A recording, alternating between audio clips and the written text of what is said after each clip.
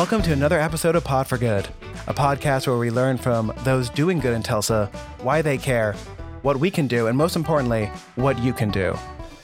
Pod for Good is produced and edited by Rant 9 Productions and can be found anywhere you get your podcasts. I'm your Chief Philanthropod, Jesse Ulrich. And I'm your Vice Admiral Philanthropod, Chris Miller.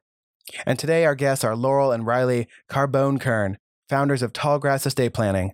Their goal was to create a different kind of law firm, one that reaches out to people who are routinely overlooked by traditional law firms or people who are hesitant to work with traditional law firms. We talked to Riley and Laurel about social justice through estate planning, The Lord of the Rings, and why everyone needs estate planning. Even Sauron the Deceiver. Enjoy.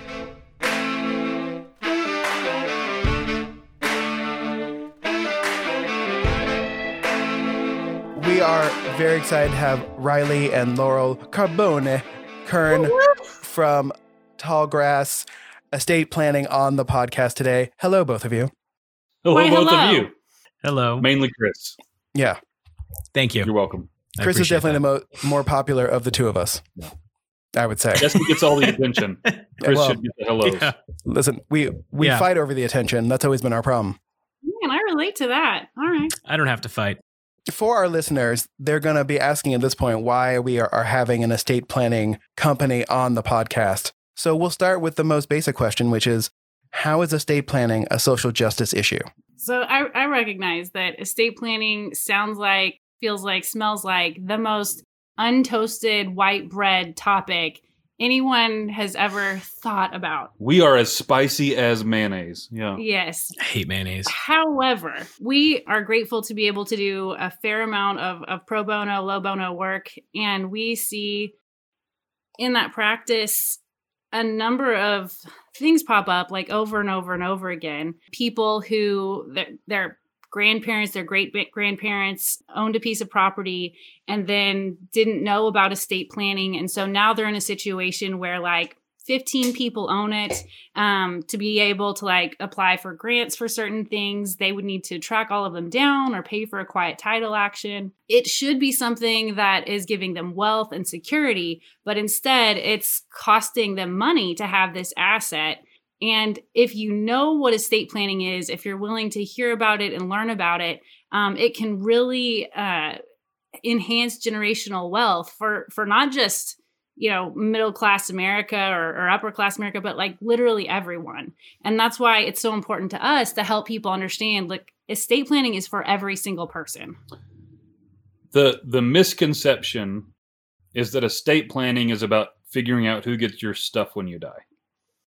And there's a whole lot of people who look at their lives and think, I don't have stuff, so who cares? That's a wrong understanding of what it is. It's really just about making sure that the right people are in control at the right times of the right things. And what we see, your question about it being a social justice issue, is that there are massive disparities in who plans for that kind of control.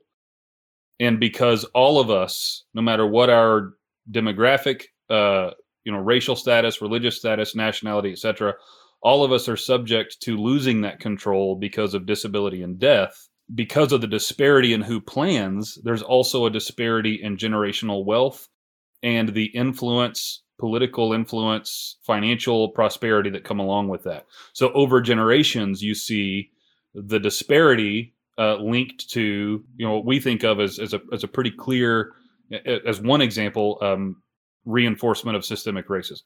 Because disproportionately, people who have large amounts of money or larger amounts of money are thinking about doing estate planning, right? It has occurred to them, hey, I should probably do a power of attorney, get a trust in place, right? But the reason that they're doing that planning, the things that they see maybe happening down the line in their lives and being possible, those things are possible for every single person, regardless of how much you have. But if you have a plan in place, it's going to affect your life and your loved ones' lives a lot differently than if you don't have that planning in place. So Chris and I have spoken to lots of people about just the multiple different ways that systemic racism and past sins of the United States mesh into the rest of society in ways that are not noticeable mostly to white people. Yeah. And I would definitely say the generational wealth gap and the fact of, like, say, for example, the Tulsa Race Massacre, the insurance money that Black Tulsans didn't get when their homes were burned down, that money could have been then inherited by their children and their grandchildren over time. So not only did they have their own property destroyed, they had their future income from that property destroyed. And that's hard for people to understand because we only think about it when it happens to us, right? Like, oh, I remember when we sold my grandmother's condo in Florida, and like I got $1,000, which seemed like a lot of money when I was a teenager. Yeah. But like those type of gifts over time, like over generations, you don't get those things. You don't have, funds to fall back on. You don't have all these other things. What's amazing about, like, considering how the Tulsa Race Massacre fits into this is, Black Wall Street was thriving at a time 40 years before the law even really had created enough kind of equitable opportunity for people who were Black, communities who are Black, to even really have enough access to capital to compete with their white counterparts. They were killing it before they really even had the legal opportunity to. What you have now, fast forward 40 years to post-Civil Rights Act, you've got a generation of people who are Black able to access capital, purchase property in a way that was, at least on paper, had leveled the playing field, although systemically it still had not, of course. But on paper, the law had been updated to allow people to accumulate capital in a fair way. Here we are just 60 years later, and you have a generation of folks who, for the first time in American history, Black and people of color either dying or becoming disabled or retiring with capital for the first time in their family's history.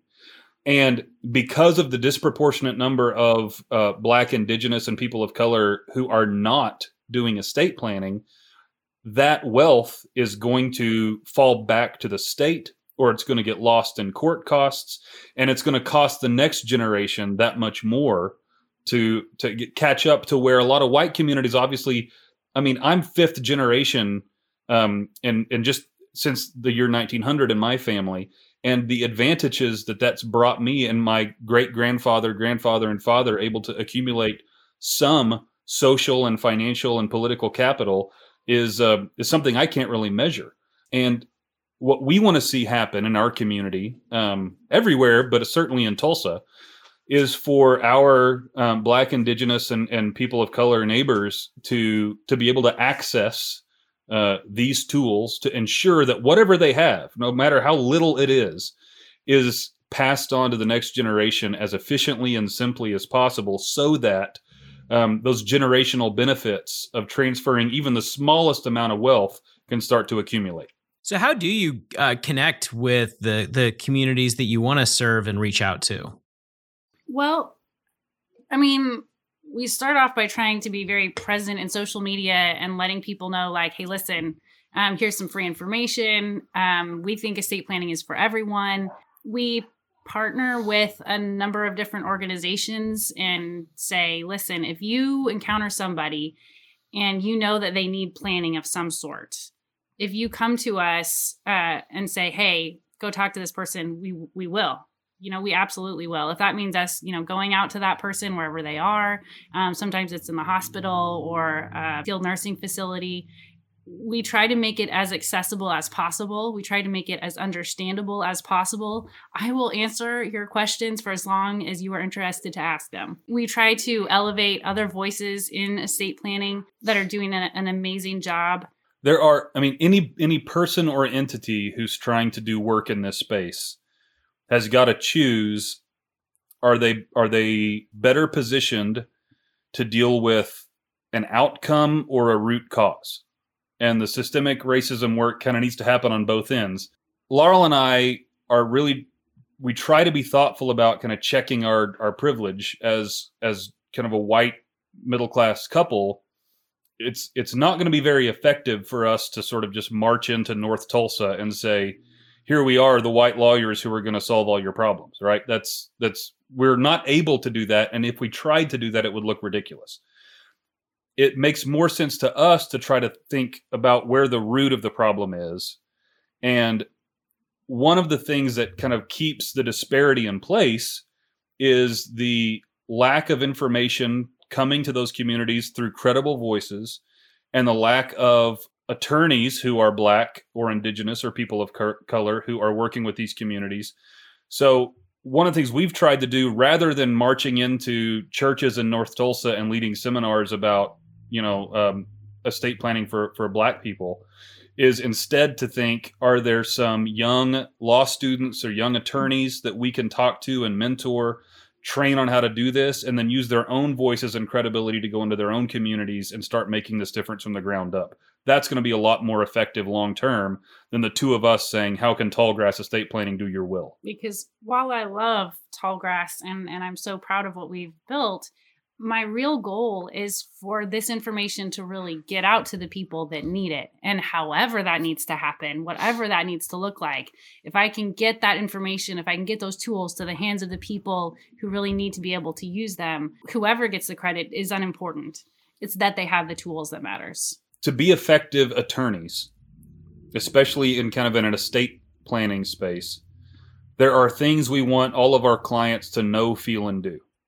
We want them to know why estate planning is important. We want them to feel peace of mind for having done, or anxiety for not having done it.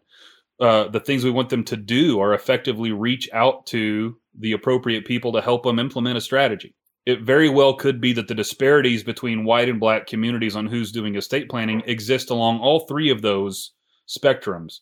Maybe they don't know, maybe they don't feel, maybe they can't do.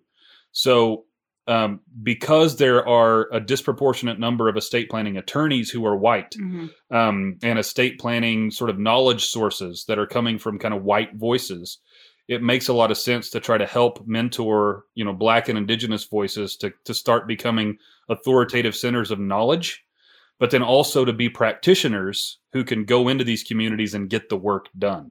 And that we really want to long term, our effect is not so much that we want to build a big book of business from people who are Black as part of a Tallgrass estate planning model, but for Tallgrass estate planning attorneys to be mentors of young Black and Indigenous and people of color attorneys who want to get out and get this work done for their communities. Talking on the lawyer front, even if law schools are trying to, recruit more Black or people of color or Indigenous lawyers, it's not necessarily that they would even know that this is a successful direction in which to go. They would go towards what I'm assuming is was considered the most profitable type of lawyers, being like a criminal lawyer, right? Criminal defense, personal injury, family law, right? That's what people think of as their bread and butter. And I think it's been pitched, even especially to marginalized community, that's where their work needs to be focused because they don't have any estates to plan.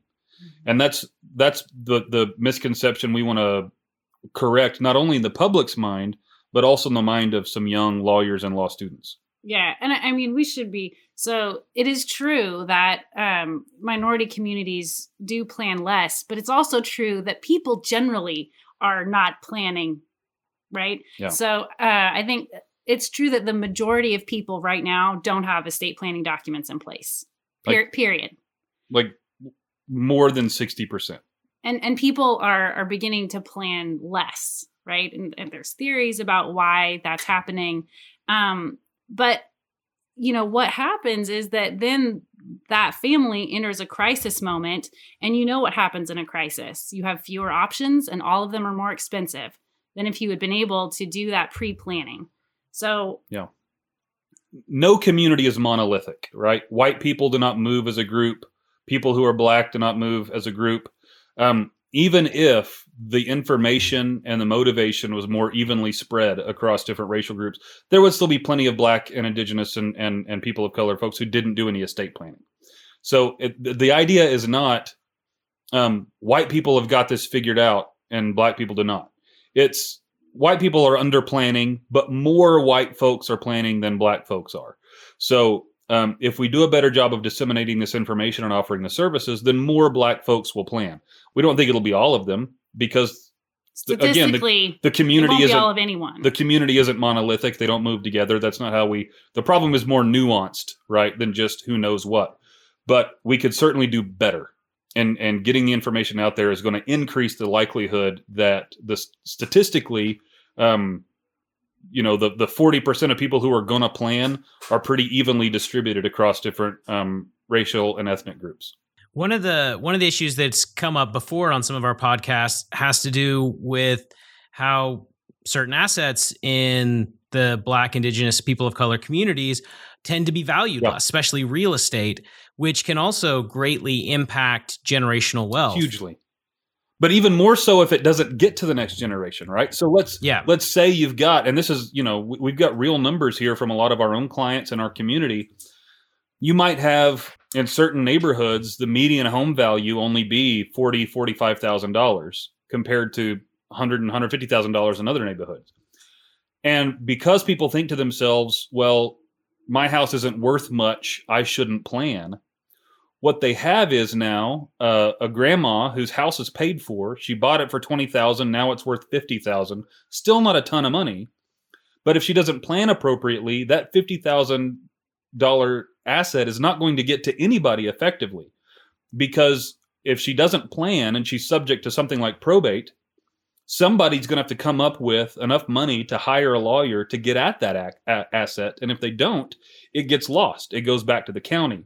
It just becomes decrepit and it contributes to a loss of property values or home values around it, right? So we sometimes tell families that if you feel like you don't have much, it's even more important for you to transfer it effectively, because the cost of administering your estate is going to be more, proportionally speaking, than administering the estate of somebody who has $1 million in assets. Right. So we do run into this, a lot. And so this is the part that's like, it's so boring that people's minds just turn into like a buzz of static. The eyes glaze over. Yeah. But like the way that the laws of intestacy work, it can end up meaning that people who don't necessarily get along very well jointly own a piece of property that's perhaps not worth very much. So we had this where a stepsister owned 1/4 of the property, and then our client owned the other 3/4. Right? Well, they couldn't get along. They couldn't agree how much they should list it for, or what real estate agent they should use. Or, the one was like, well, if we're going to make any repairs, you are going to have to pay for all of it because you know that I don't have any money to make. Well, yada, yada, yada. Okay. So they ended up needing to go to partition this land, right? Well, it was too small of a piece of land to partition. It was only purchased for $6,000, right? So they paid now to partition it, all the court costs involved in that. Then they have to pay assessors to go out and determine if it could be partitioned, right? And then if so, like how much is the approximate value, et cetera. And then the court sells it, right? And attorneys are happening throughout all of this. And while I think attorneys are great shining stars in our society, especially us, definitely us. You're paying them. You've essentially got a $5,000 piece of property that's got $20,000 in legal fees attached to it. And so if you take that $6,000 property and we charge, say, $1,500 period for a quiet title, I don't care if it's worth $1 million or if it's worth $6,000 between the publication costs and the court fees and just getting ourselves a little bit, $1,500, right? Well, like he said, $1,500 to get $6,000 piece of property into your name. That's a huge bite out of that value. And if the niece or nephew who was wanting to inherit that property doesn't have that liquid cash to put up for the court costs, then that property disappears. So some of the statistics, and this is kind of shocking for a lot of people, if you don't plan and you have to go through some court-controlled proceeding to get assets to the next generation, what you've created is some kind of a forced joint property ownership scheme for your family. Right now, just among identifiably Black communities, there's about $6 billion worth of inherited property owned by multiple family members who don't get along and can't figure out how to manage this properly. And if they don't find a way to manage those costs and work things out, that's billions of dollars worth of just real estate. Not even talking about bank accounts, cash accounts, brokerage, but billions of dollars in Black-owned real estate that disappears and is going to inevitably fall back into white hands. And that's not even talking about the fact that Black-owned property was probably undervalued to begin with due to, exactly. multiple different things wrong with our system. As soon as the white hands get back onto it, and it's subject to available capital from those communities, now we're talking about benefiting white communities and white supremacy by allowing us, white folks, to purchase undervalued property, fix it up, sell it off at a profit, build more equity for our families to pass on efficiently, and continue to exacerbate the system. Josh, our helpful elf, has slid me a note here talking about how there's no benefit in systems that are structured by white supremacy to share the knowledge of estate planning because there's no, if you're dealing with systemic racism, why would they want more people to have this information, right? It benefits white supremacy to not share it. Yeah, I mean, it makes sense that estate planning, the laws, at least the way they're built, is on retaining wealth, right? And the laws in this country, frankly, are designed to retain the wealth in white hands. I mean, that's huge, right? So, Richard Rothstein in The Color of Law talks about how segregation isn't just about geography, right? It's not about a street or the wrong side of the tracks that divides white communities and black communities. There's all kinds of aspects of how our society works that are segregated. And most of them are not explicitly segregated. It's just kind of how things have shaken out. But the law is an area where until very recently, it was overtly, reinforcing white supremacy against black communities. And we are just a generation behind us from explicit racism in the law, reinforcing white supremacy and segregation. And so it makes perfect sense to me as an attorney, as a white attorney, why a black family who is even thinking about estate planning is still going to hear me talk about this and go, I don't know if I should trust either the law or this lawyer, because the law is one of the areas in recent American history where racism has been overt. Well, I was going to ask about that because it is in a lot of Black, Indigenous, people of color communities, they have seen the law used as a weapon against them. So you're trying to show them how to use the law as a tool to benefit them. How difficult is that? How difficult are those conversations? Hugely. Yes. I mean, we gradually through referrals, our demographic for clients has gotten more diverse. But it's usually because they trust someone and that someone trusted us, right? So once they come in, they're, willing to listen, willing to hear, excited to learn about some things that, might really help. But we were talking recently to our daughter who's 10 about racism, systemic racism in America, and helping her understand how she doesn't have to really go into any aspect of her life, any interaction, and think about her race. She has got friends who are Black and Indigenous and others that it has to be part of their thought process and how they're interacting with people. We see that with our clients who are also, Black or Indigenous. We have a lot of white clients who come in here and we never even need to think about ethnicity, religion, culture. We are all just kind of automatically speaking the same language. And there's a lot of things that are being accomplished without ever having to actually be directly addressed. We have clients who are Black, for instance, who maybe they've achieved a point in their life where they've got enough wealth that they know how to speak the language, and they come in, and we can, even with those families, we talk vaguely about the difference between kind of Black with money or white with money. But where it becomes problematic, to your question, and we really have to do a lot of trust building if we don't already have kind of borrowed credibility from another previous client, is that first generation homeowner with a decent income that's trying to plan for their kids, but is reasonably skeptical about how all this works. And there's a lot of trust building. Our first conversation with those folks are usually not, tell us about your assets and your family. It's tell us about your feelings and your anxieties and what your previous experience with attorneys has been, so that we can do a lot to overcome those things before we even start talking about planning. And all of that, in my mind, is perfectly rational and reasonable. I'm curious, because I know we've talked a lot about passing on wealth and retaining control in the right instances. Is there an aspect of trying to grow that wealth from generation to generation as well? Sure. So a lot of our work, we don't do financial planning. We're not accountants. I know some attorneys have tried to incorporate those things into their practices. We like being able to refer to other professionals to do, I like to stay in my lane. I know this, not that.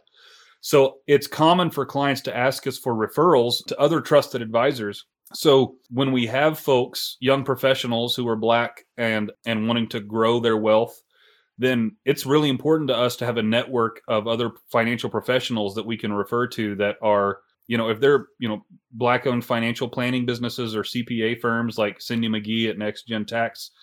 We want to include those people as quickly as possible, not only to grow their businesses, because that's good for all of us, but also to help connect them to people who are going to more automatically trust them with their money and their investment strategies. Yeah.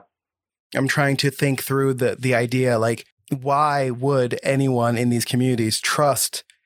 It's not even trusting you, it's trusting the law itself and the system, right? The system that is built around us. And I had a weird moment today when I was sort of foreseeing the fact that I can no longer trust what people in government do, right? No matter who they are now, I can't. And that's been taken away from me. And then I was like, what does that feel like to have that knowledge shared with you, as a child, that you cannot trust what everyone else thinks is the system set to protect us. That system is not to protect you.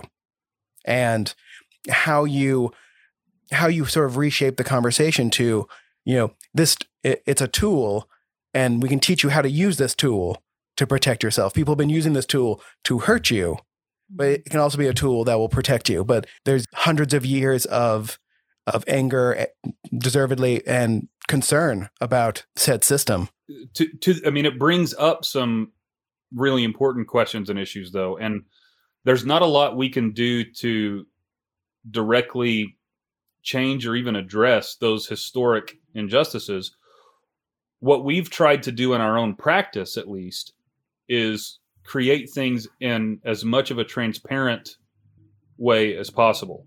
When a marginalized person, and we've gone out of our way to work with a handful of marginalized communities, and not just racial minorities, but also sexual and gender minorities and marginalized communities, LGBT folks. We do a lot of trans work, etc. But we are, white, cishet, folks, and that's just the truth of it. Those people come in and talk to us, and they are very quickly thinking about what has been the obvious barrier to getting this work done in a lot of scenarios, which is money. How much is this going to cost me? How are you going to charge me? How does that relate to how you charge other people? Am I getting treated differently than my peers, etc.? We've tried really hard inside of our firm to have a flat fee structure, meaning we're not changing how we charge for different services, except that we may charge certain people less. Laurel and I have had a lot of conversations about the degree to which how we arrange our fees for certain communities even represents a certain kind of our contribution to reparations. Should we be charging certain communities less than others just because of the community they come from? But that's Jesse, your comment that wasn't really a question does relate, though, to that kind of skepticism when they come in. I've been treated a certain way by other people, and I never know who to trust and who not to.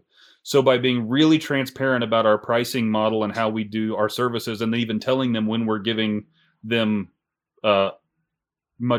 charging much less in terms of our fees as a way to help decrease that barrier, reduce barriers to entry to get these kind of services, that's what we want to do. You brought up reparations, which not surprisingly over the last year or so has come up a lot on the podcast, both with the upcoming race massacre and everything that happened last summer. And I think, to me, that's one of I think that for a lot of white people is difficult for them to grasp, is that the reparations are not saying, hey, you have to pay someone because your ancestors did something bad. It's the ancestors of people in these marginalized communities had their wealth destroyed generations ago, and it was never passed on to them. So putting them to start at a position well behind many other communities. And so it sounds like that's kind of part and parcel with what you're tackling. Yeah, and because one of I think a reasonable objection I mean, we are firmly on the side of reparations. I think the work that Reverend Turner has been doing and others have just been remarkable. But a political issue is going to be, how in the world do you pay them? There's no like store of cash that it makes sense to just go start writing checks from. So one idea is for, professionals, service providers who, white-owned businesses and white professionals, to find a way to reduce the financial barriers of entry to these communities because they've been disadvantaged generationally. And it's a form of kind of paying reparation that's not about trying to say, I'm guilty because my ancestors are guilty, but to recognize that your ability to participate in this interaction is handicapped. And one of the ways that I, as a member of a privileged community, can relate to you as a member of a marginalized community is to do what I can, where I'm in control of price, to decrease that as a barrier to entry. I've always thought like a great idea is just like, for, I don't know, say 20 years, all Indigenous people and Black people and Latino people don't have to pay taxes. Right? Yeah. Yeah. Awesome. No one likes paying taxes, right? Like, I'm trying to think of something that could win over the red staters, and like, I mean, they'll find something wrong with that too. But if I got to pay taxes, so do you. Yeah, right. Yeah. But maybe that's how we get them to pay more taxes. There you go. It's like we're going to give them, let them not pay taxes for 20 years. But now now you just need to pay a little more. Yeah, you have to be a large corporation that we're attracting to the city to be able to not pay taxes for a period of time. Let's not go on that rant. Okay. Do we need to bring up the highway system? That's one of your rants, Jesse. Let's talk about Tulsa's tax base, Chris. We're trying to hit all our hot buttons. Let's allow every Black citizen of Tulsa to incorporate, and then they will be the largest corporation in Tulsa. And we'll give them a tax break. Yeah. There you go. Yeah. Give them a tax break, then they'll get all the benefits all the big companies they're get. All shareholders in Black ink, they'll fix those roads and put lights up, pay for utilities, everything. It'll be great. Yeah, I mean, like, this is the work you do, and what we're talking about, is a, weirdly enough, like the estate planning and the laws and philosophy behind it have their fingers in multiple different systemic racist issues and systems. And law, money. Yeah. Yeah. All the things that are used to hurt them, right? These are all also things that could help them. Now that the law itself is a little more colorblind than it once was, right? Yeah. It's still not perfect. No law written by a human being is perfect. But what is the 1 to 5 things you could tell us that all people should know about sort of estate planning or protecting themselves? That's loaded. You're probably going to get an 5. No, if you gave a range of 1 to 5, it's definitely 5. Yeah. Yeah. I'm going to go ahead and push that boundary, and we'll go to like 7 or 8. Yeah, I figured that. I was trying to put some guardrails on the amount. Powers of attorney are foundational documents. Every single person should have a power of attorney. Anybody over 18. If you're one of your gifts to your graduating seniors should be to get them a power of attorney. I mean, it's the most basic foundational. Doesn't matter what you have, get yourself a power of attorney. Thing number 1. Beyond that, although everyone has to have that, has to have that. The rest of your estate planning will probably look different, right? Depending on what you're trying to do, who you are, right? So just because you hear one person and they have, 2 houses or something, and they have an estate plan, well, that's great for them, but you have a much smaller house and, blah, blah, blah. You don't need yes, you do.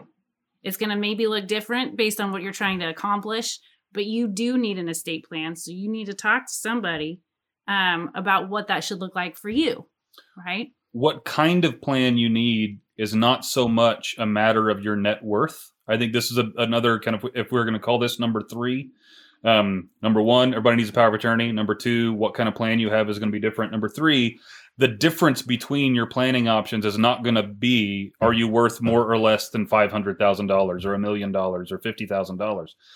It's, what are you trying to accomplish? Probably one of the biggest misconceptions that we have to fight with, even with other financial professionals, is that the advice goes something like, if you're not worth this much money, then you don't need this particular tool. And because we're people who draft and implement these tools for folks all the time, we know that it's really not about how much you've got, but just what you're trying to accomplish. So get some really good counsel. Talk to somebody who knows what they're doing, because you don't know what you don't know. And you may be driving your own planning, your DIY strategy based on a complete misconception of how this works. The simplest example I can give you is that people think to themselves, if I've got a will, I will avoid probate. In Oklahoma and most states, a will requires court intervention at death. Having a will as your central planning tool is going to guarantee court involvement, not avoid it. But if you haven't talked to the right people, you don't know that. You thought to yourself, I don't have $1 million, a will be good enough, without understanding that the administration of that is going to have court costs, attorney's fees tied up with it that are super easy to avoid. Riffing off a little bit off of like everybody needs an estate plan. Long-term care costs are very expensive. And everybody says to themselves, well, my kids are going to look out for me. And I don't think, they do want to, but for many people, right, more people than we wish were true, there may come a point where what your family can do for you at home is not going to be enough, right? And you need to embrace that conversation sooner rather than later, because there are things that you can do. There's Medicaid asset protection trusts, right? So that the family home doesn't end up having to be sold to pay for long-term care. If you're the first member in your family to own a home, you don't have to lose it just because you needed to go to the nursing home. There are things called caregiver agreements where that daughter, that son, those kids that are coming over and making sure your house is clean, making sure there's groceries, making sure your pills are all figured out, taking you to every doctor appointment, they can be reimbursed for those costs. And it doesn't have to be that when you go to apply for Medicaid, you spend every single thing down and there's no money saved back. For you. You can push the money over to them. My point is there are acceptable ways to move that money around to protect wealth for yourself and for your family, but you need to have that counsel. You need to know that's possible. Everybody needs an estate plan. Everybody needs to have a conversation about long-term care costs and what you're doing about it. And wealth here doesn't mean, you own the equivalent of Downton Abbey in Tulsa, right? Well, wealth could literally be, and this is like an actual client of ours. She's got a house that's worth $60,000 that's paid for, and she's got her Social Security. She's in her late 50s, and she's got a housemate that's not a member of her family, a person who herself is kind of in a marginalized community. The owner of the home is afraid that if she needs long-term care, she's going to have to lose the house, spend it down, and then her housemate will be homeless. In her case, we can do a very easy instrument to preserve that house if she needs long-term care, and even use some of her Social Security right now to set over into a kind of account that Medicaid would never count against her. So there's a small amount of cash and real estate that doesn't get lost just because she gets sick. And I guess if we were going to put number 5 on it, it would be that my family knows what I want is not an estate plan. I don't know how many times we might have a client, young professionals who are like, you need to talk to my parents next. We're going to pull them in. And then we talk to dad, who's a retiree, and he's done everything on his own. And he's like, my family knows what I want. It'll be fine. And knowledge of what you want is one thing. First of all, I question, does your family actually know what you want? It sounds like you don't talk about it very openly. But the second thing I would say is knowing what you want doesn't really matter legally. If you don't have the authority to get it done, it's not going to happen. So passing along the right authority to the right people at the right time is way more important than just my family knows what I want. That's estate hoping, not estate planning. Because, you want to make two people hate each other for the rest of their lives. Have your son and daughter disagree about what should happen in those last moments in the hospital. Mom would have made it. If you had just gone ahead. If you hadn't told the doctor to pull the plug. She would have made it, right? It doesn't matter that you have sat down at Thanksgiving and said, well, honey, if anything ever happens to me, just let me go. Okay? That relationship is going to be impacted. For decades. Because you can stop that. Just do your planning, right? Or forcing two people to own a house together, or maybe more. Because You couldn't figure out how to have this conversation. Yeah. Or leaving everything to your daughter, but you really wanted to take care of your grandchild that has a special need, right? Well, maybe your daughter wants to do that, right? But if she ever has a divorce, what happens? Is it available still to your granddaughter? Which is really what she wanted the whole time. So just saying, well, everybody knows what I want. Don't worry about it. It's going to be fine. Maybe everybody does, but let's talk to an attorney and let's make sure that it's going to be able to work the way you want. There's a purple drink emergency. Yeah. You guys know, but a lot of your listeners who haven't worked with us may not know. We've intentionally set up our law firm to be a home office, and our two smallest children are 5 and 3 and are frequent visitors into our conversations. So this is just part and parcel to how we work, for us to be in the middle of a very important conversation and then somebody comes in with a bathroom emergency. Really needs purple drink. Or a good drink. Usually it's Jesse running in when we're having an important conversation with a purple drink emergency or needing to go to the bathroom. So I was going to ask which one has your power of attorney, the 5-year-old or the 3-year-old? Definitely the 3-year-old. We weren't our 5-year-old Bruno. We love him, but we're not going to trust him with those decisions. Prairie, on the other hand, is an old soul, and she's got wisdom beyond her years. So, no. Oh, she just said, no, I don't. Sorry, never mind. Revoking that one. Yeah, I think the discussion around long-term care is an interesting one, just because it does seem like a way that a lot of people who don't have a ton of assets have them get wiped out and are unable to share them with their family. I mean, that's something you see all the time. The medical costs, especially end-of-life medical costs in this country, are outrageous. And so that's something that I think is really interesting, especially once again, people think their only solution is to, go get a high premium long-term care insurance policy, and they think that's the only solution. Right. If they could even qualify for it or pay for it to begin with. Yeah. And I mean, it's an uncomfortable conversation to have. And they say to themselves, my kids, they're going to take care of me. It's going to be fine. And so you end up not having that conversation until you're right at the cusp of needing to go into that facility and receive that long-term care. And that's the moment where you're having to sell the house that has been in your family for 2-3 generations. And it's all going to be paid to that facility. And it doesn't have to be that way. And then the other thing that I'm going to say, just free advice for everyone. Okay, something else that happens a lot is so there's 2 people are married and then a spouse passes, right? The spouse that passed had a lot of individual debts, right? So they maybe had a credit card or they had some medical costs, right? But they're all associated with just that one person, okay? After that deceased spouse has passed, the surviving spouse is going to start getting phone calls from that creditor. The credit card company will say, right?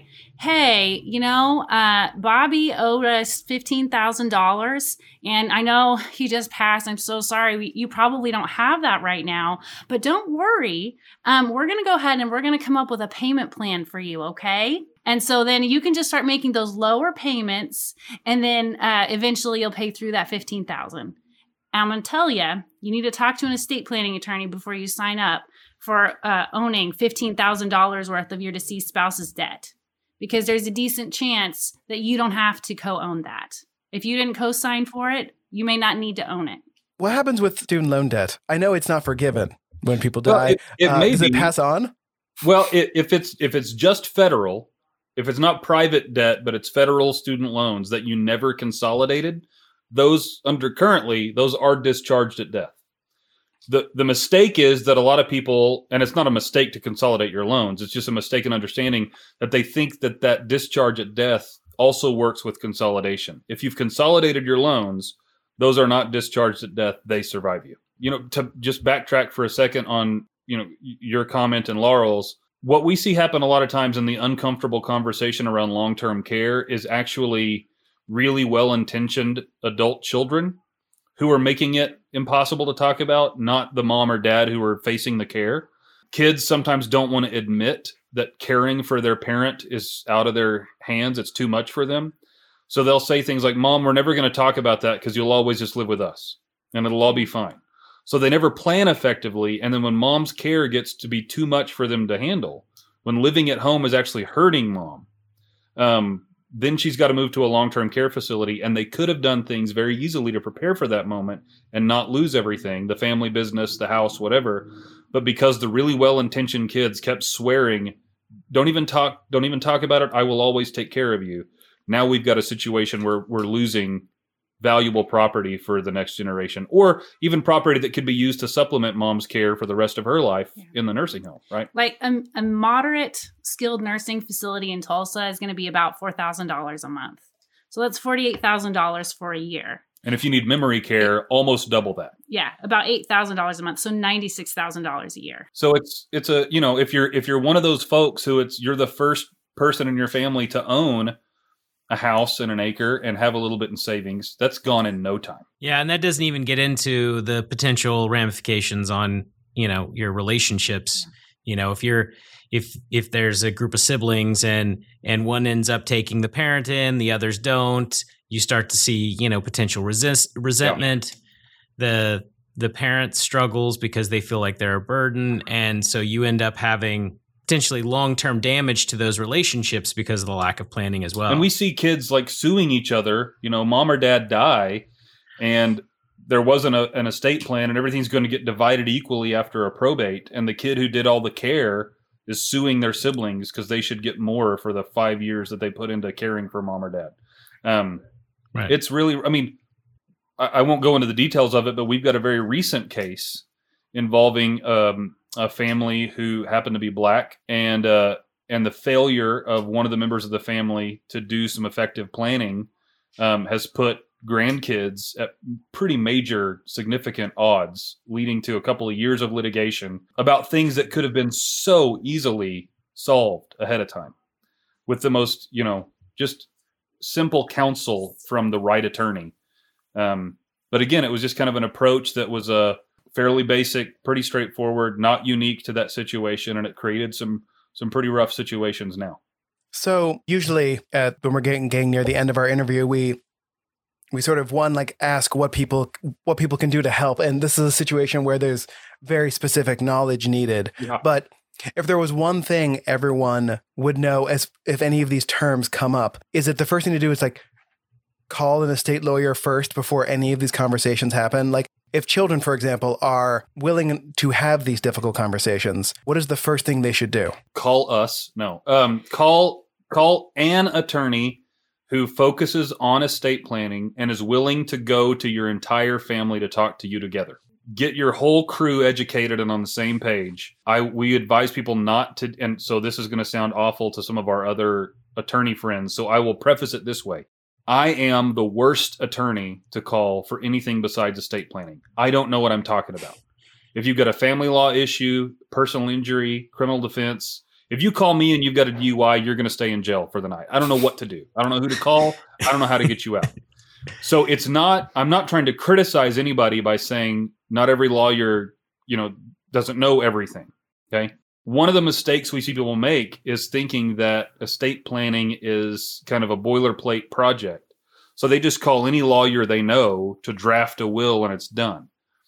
In most situations, that's not going to be good enough.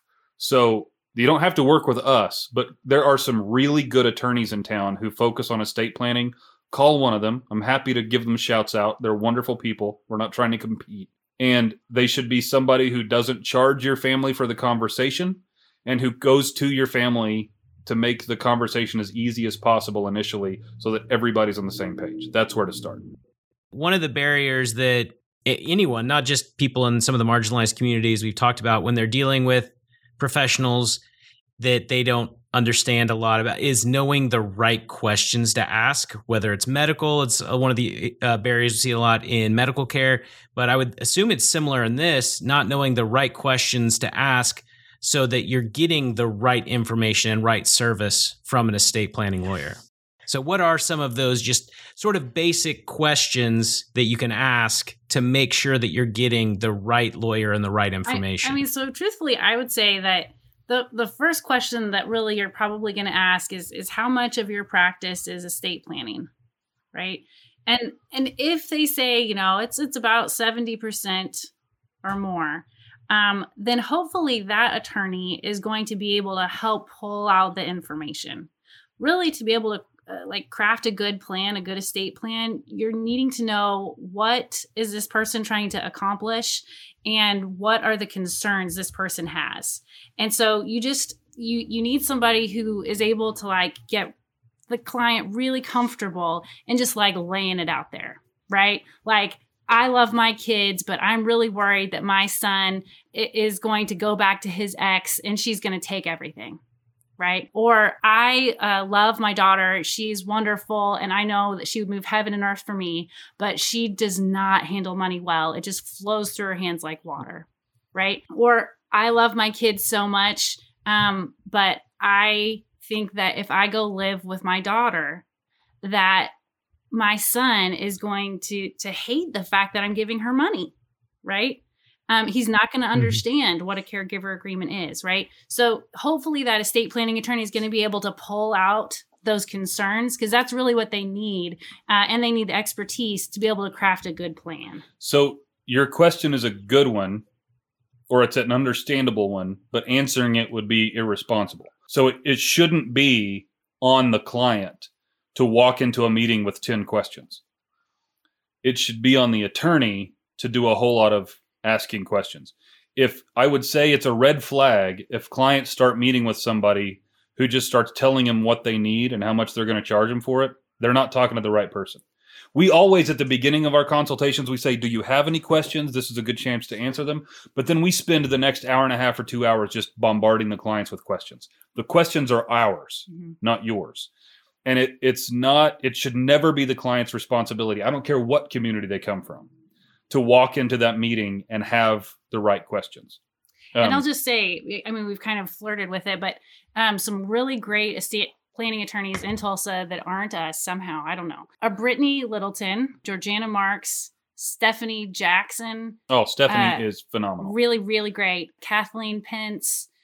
There's other great ones, but those are the ones that I particularly know. And if you said to me, I'm working with this person, I would say okay. You're in good hands. You're covered. All right. But yeah, Laurel said exactly what I would say. The most important question a client could ask an attorney is how much of your practice is focused on estate planning.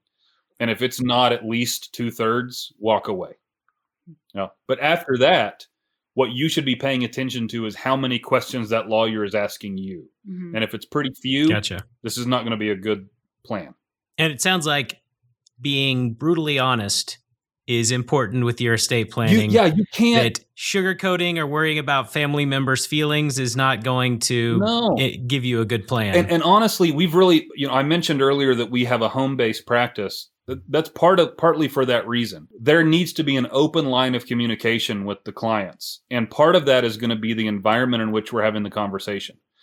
If clients are navigating downtown parking and then going up to the 20th floor and I'm sitting behind a mahogany desk in a 3-piece suit, we're not going to have an open line of communication. That's an intimidating environment that lends itself to get in, get out.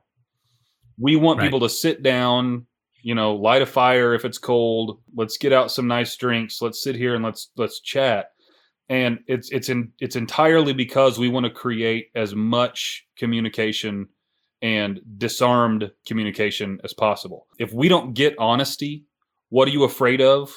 What about your kids do you love? And what about your kids scares you to death? And if you died, are you worried about your wife marrying the pool boy? And, if you're the first person in your family to ever own property and you just know that if your son-in-law gets a hold of it, it's just going to go down the drain. Those are important conversations. That niggling question in the back of your mind that in the middle of the night you wake up and you're like, oh man, I wonder. That anxiety, okay, you need to be able to tell your attorney that. And family, money, death, disability. None of those conversations are easy. And let's all put them together and have them at once. That's a big ask, right? Especially if you've got one kid. Like we had a client who adored both of her children in their early 20s. One of them was incredibly financially responsible, and one of them at 24 years old had already been in rehab for alcoholism 6 times. She, on the one hand, she felt like it was supposed to be her job as a mother to treat her kids the same. On the other hand, she knew that if she died and left her son half of her stuff, he would literally kill himself with the money. with the alcohol he would buy and the drunken stupor he would exist in. Being able to say, how can we help you love your kids effectively by treating them differently is important, but it also requires the client to be incredibly honest. And if we don't create the right environment, they're not going to be honest. One of the things that we do like to ask towards the end to get to know our guests a little bit more is about, especially during this last year of craziness, what do you do when you're not doing your day job? What do you do to relax? Jesse and I always call it our pop culture junk food. Junk food? What are you binging? What are you reading? Comfort food, Chris. What? It's comfort food. Pop culture Junk comfort food. I like junk food. Laurel's training for a rim-to-rim Grand Canyon hike. Yeah, that's true. Wow. Yeah. Well, and by that I mean, that is impressive. I want to be able to hike the Grand Canyon without collapsing in like a pool of like despair.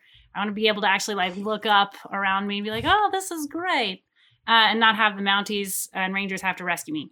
Hold on. This is a dumb question. So there's a way to be able to walk hike from one side to the other. There's not like a rope climbing. No. Okay. No, that would be cool also. Also, the Canadian Mounties don't go to the Grand Canyon to rescue people. I don't know. I was curious a little bit about that. I was like, does the Grand Canyon stretch further than I thought? Have we been invaded? Oh, you guys are so kind. No, not really. But I like the idea. I feel that I could possibly be so lost. They have to call in reinforcements. And like, Canada, anyway. My wife is lost. Yeah. You're the only one. So I've been working on that. We call Canada for all of our emergency services. Okay, so you're doing a very physical activity. So we're not doing rigorous exercise. What else do you do to relax? I bake sourdough bread. Which is pretty awesome. Do you know Kat Cox? She works a lot with Living Kitchen. Anyway, she's amazing. That place is amazing. I eat as a hobby. That's real fun. But yeah, so she makes sourdough bread. I'm trying to follow in her footsteps. Sourdough is the hardest of the breads to make because you have to keep that thing alive between batches. Right? I know all about sourdough bread. But Laurel is a nurturer, so the sourdough speaks to her. Do you carry it around and talk? Do you carry it around and talk to it? That's what my dad does. So. Does he really? I mean, I don't talk to mine, but I know people name theirs. I don't have a name for mine right now. I'm just picturing that scene in Ghostbusters 2 where they're all sitting around like singing to the slime. Yeah. Anyway, I like that. I watched Ghostbusters 2. That's who was. That was a good movie. Yeah. Yeah. Underrated. Ghostbusters is great, but 2 was fantastic. So what do you do, husband? I'm a bit of an amateur musician, and I play as much of that as I can. He does a lot of awesome musicking. But he wishes he could music for you right now. So Laurel and I are also like really big BritBox fans, like the old like 80s BBC mysteries, Miss Marple and Poirot and a lot of that. Love all that stuff. Have you watched Rosemary and Thyme? Oh yeah, Rosemary and Thyme is good with Shakespeare and Hathaway. Rosemary and Thyme is the most ridiculous British mystery I've ever heard of. The way they shoehorn somehow like the plant-based gardening. It's like the shoehorn gardening into every murder. If you haven't watched, luckily I had learned about this one plant yesterday, and now it's solved the mystery of the murder. Yeah, Shakespeare and Hathaway are similar. If you haven't watched that one.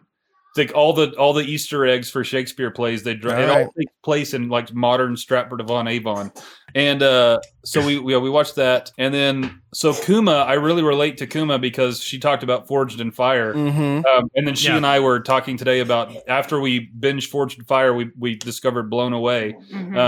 I was wondering about that. I saw that was a suggestion on Netflix for me the other day. How's that? It's good, but the special place in our heart is still always going to be those silly BBC mysteries. Yeah. And I'm on the board at the Osage Forest of Peace, used to be the Osage Monastery. And before all the COVID stuff, I had at least one day a month that I would go out there and have like kind of a meditation and reading day. I really miss being able to do that. But I'd like to get back to that as soon as possible. I feel a little bit off kilter. But that's one of the things that I do to kind of stay sane with as busy as we are, because we've got our Tulsa office, we've got Oklahoma City attorneys, we work in Seattle, we go back and forth between Oklahoma and Washington clients. And so there's a lot. We've got 2 staff members that work in our home. We're moving because we need a larger home office to kind of deal with all of our staff. So there's little kids, water leaks, everything's driving us crazy. So Forged in Fire is a good place to just turn our brain off for a minute. Did you figure out what order to watch it in? Because Netflix had it in a very strange order that I could never figure out. It doesn't matter. There's no storyline to follow. Okay, no trajectory.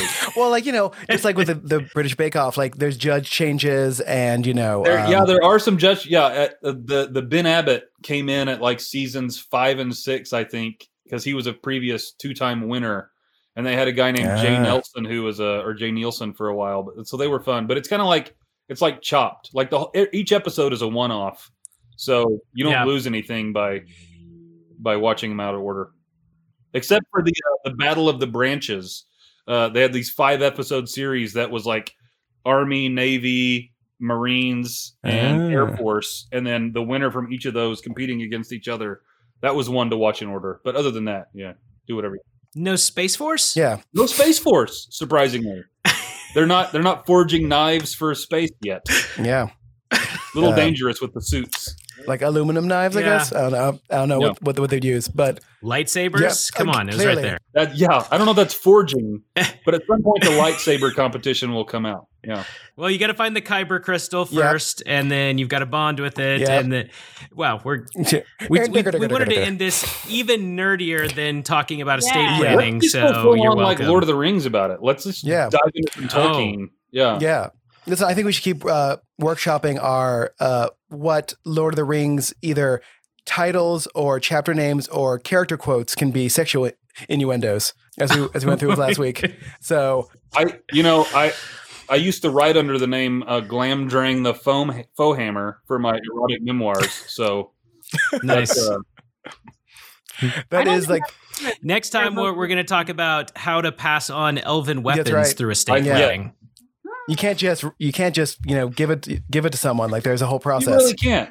Yeah, there has to be at least a worthiness criteria to your estate plan. We include a Middle Earth property memorandum for our estate plans. Good. And usually, whoever gets the thing involves a trial by ordeal at some point. So like elves are like they're immortal. That they don't need to estate plan. Wrong. Jesse gets it. Because there are new generations of elves.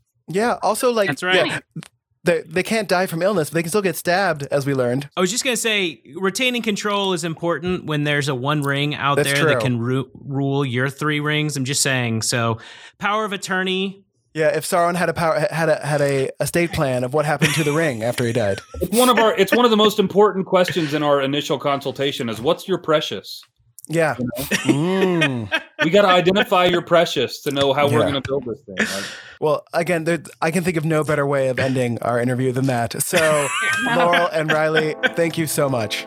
Absolutely. Thank you. Thank you guys. Thank you for having us.